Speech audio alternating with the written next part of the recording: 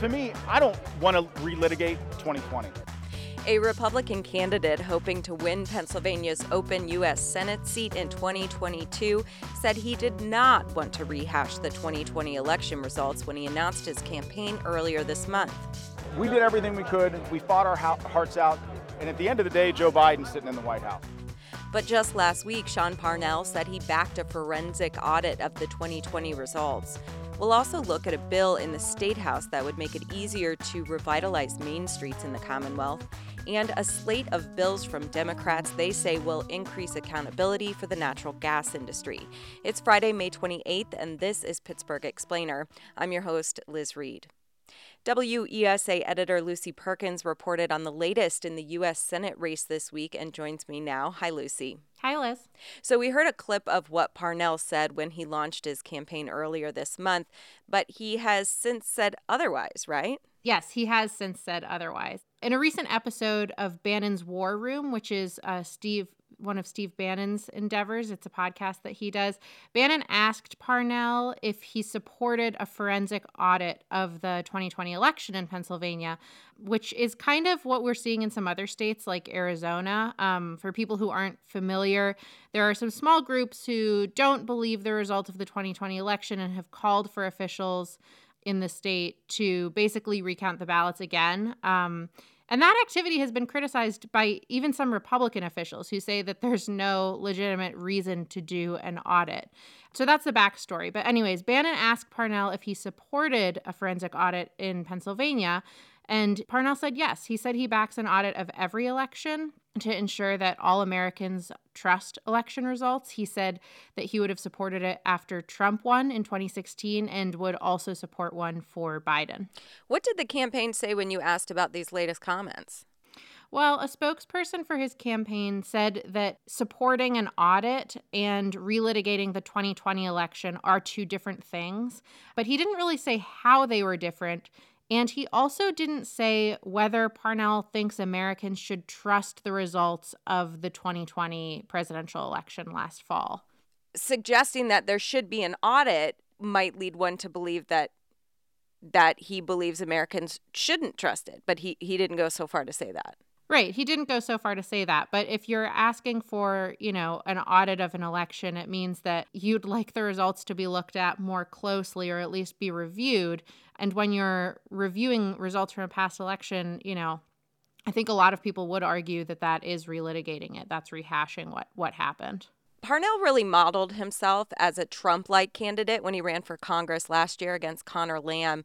What has he said about election security in the past? Yeah, so Parnell is a very Trump-like candidate. As listeners might remember, President Trump announced that Parnell was running for Congress against Conor Lamb on a visit that the president took to Pittsburgh in 2019. Parnell appeared at a bunch of events with Vice President Pence and Trump when they were both campaigning here last fall. So they are very closely tied in that way. But, even as late as the day that Parnell announced he was running for Senate, which was earlier this month, May 2021, he was still fundraising for an election defense fund on his congressional campaign's website. So there is that. He also joined another Trump ally last year, Republican Congressman Mike Kelly, in a lawsuit that attempted to toss out all the mail-in ballots that were cast in the 2020 election. And the main argument of that case had to do with Act 77, which, of course, is the 2019 state law that allowed any registered voter to cast a ballot by mail. Then, and Parnell, will say this even today, he argues that law should have been a constitutional amendment that voters weighed in on, not passed by the legislature. Even though I will note that the law was passed with a lot of Republican support because they control and still control both chambers of the state house. Thanks for your reporting, Lucy. Thank you. We'll be right back after a quick break. 90.5 WESA would like to thank you, our listeners. The WESA Newsroom was named the 2021 Regional Edward R. Murrow Award winner for overall excellence in large market radio. And we couldn't have done it without your support of our fact-based journalism. 90.5 WESA, stay connected. Now to Harrisburg, where Democratic state senators are pushing efforts to increase accountability for natural gas companies. State Impact's Rachel McDevitt is here to talk about it. Hi, Rachel. Hi, Liz. What do the bills they are proposing say? So there are 8 pieces of legislation in this package. They would give the Attorney General more authority to prosecute cases against drilling companies.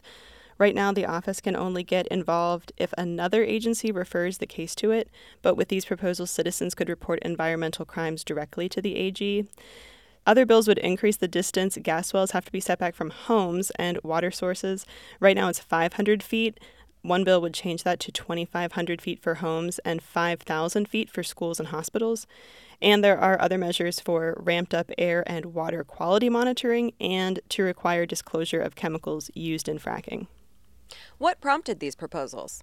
Last June, the Attorney General, Josh Shapiro, released a report from an investigative grand jury that found state regulators failed to protect the public from the health impacts of fracking, especially in the early days of the boom over a decade ago.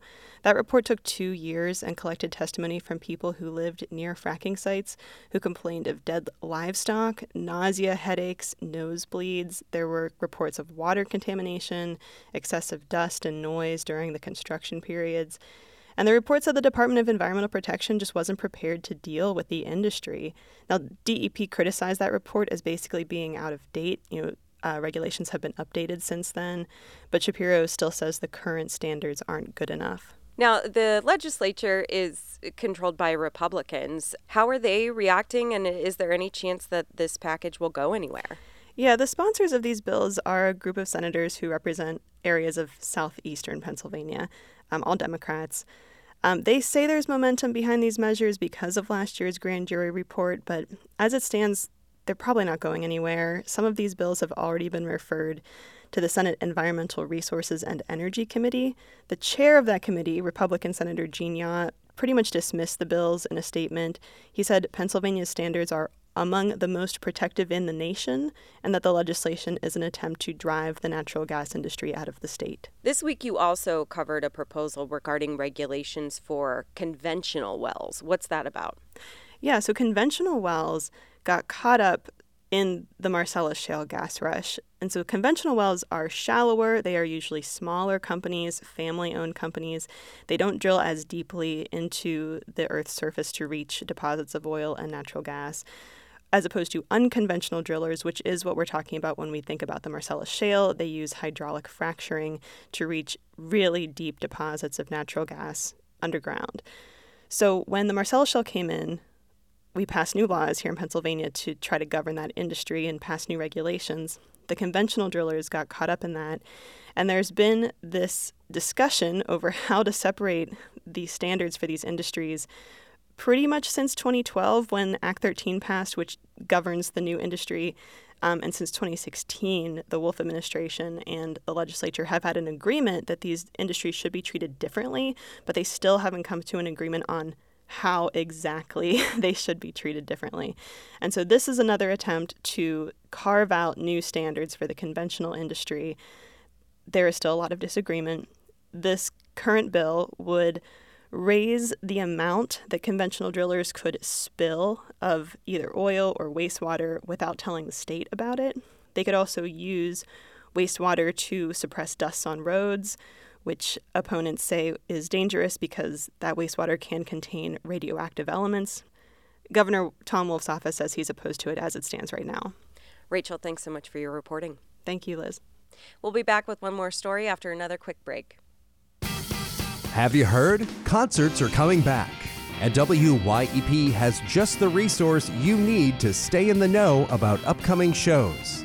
Our concert calendar. Learn when your favorite touring act is coming to town, or how to see the Pittsburgh artists you've been missing at wyep.org/concerts. Finally, today we'll look at a State House proposal that would make it easier for land banks to revitalize main streets across Pennsylvania. WESA's Margaret J. Krause is here to explain it. Hi, Margaret. Hello, Liz. First of all, can you remind us what land banks are? Sure. Land banks are special agencies that have priority to buy certain kinds of land, and then they have special powers, which sounds magical, but just legally have special powers, to clean that land of legal tangles and then get it back on the tax rolls. So what's getting in the way of them helping to clean up main streets? So there are brownfields across the United States and across Pennsylvania, and brownfields are places that have had an industrial use that in some way negatively affected that land. And normally we think about brownfields as these big sprawling sites that used to have a steel mill or a tannery or something large and Right. I think of like Hazelwood Green, for example. Sure, which was a big J&L steel mill. But there are these much smaller neighborhood-sized brownfields, like an auto body shop or a gas station or a dry cleaner that has been either abandoned or is no longer in use. And you might think like, oh, I'll just buy that commercial space and making something cool out of it. But there are all these environmental obligations to ensure that in the future, this land doesn't harm anybody. And whoever takes hold of that land is liable for that harm that was done in the past. So the thing is that land banks are not protected from being sued for that past environmental harm if they take control of that land.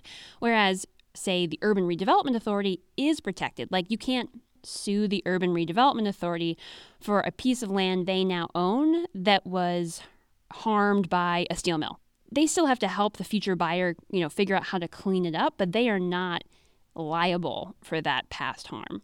And so land banks, they're not listed in that law, and so there's this gray area where land banks are concerned they would be opened up for litigation as well as cost if they were to get hold of some of these neighborhood-size scale commercial sites.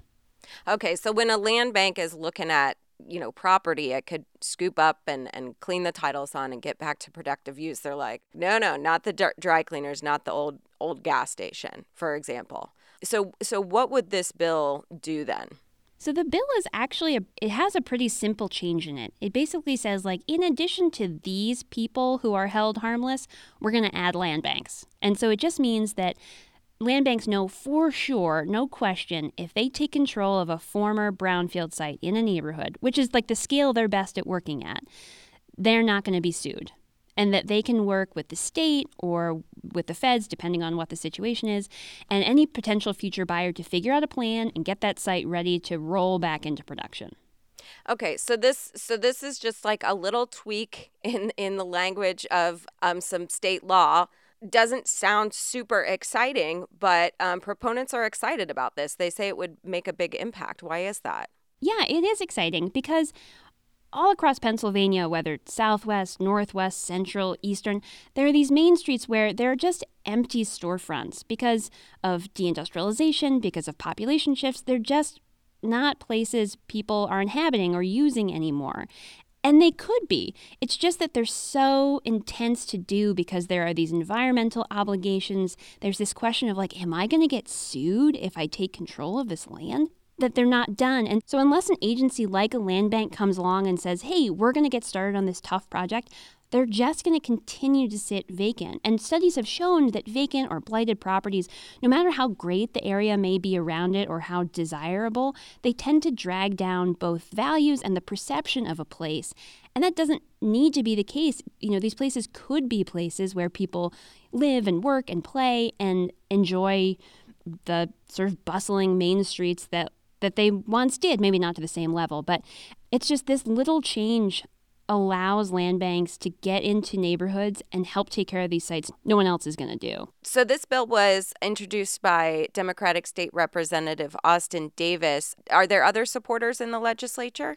Yeah, in fact, it sailed through last session, but when it got to the state Senate, it was sort of gutted to become a vehicle for something totally unrelated. So it was a little bit of a technicality that it didn't pass last year. So it was reintroduced this session.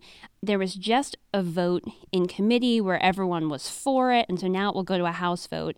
And the thinking, Representative Davis seems to think, like, as long as it's not sort of co-opted for some other purpose in the Senate, it should do all right. So there's significant hope, really, that this session it's going to pass, and that last session was just a little bit of a hiccup. Thanks for your reporting, Margaret. Thanks, Liz.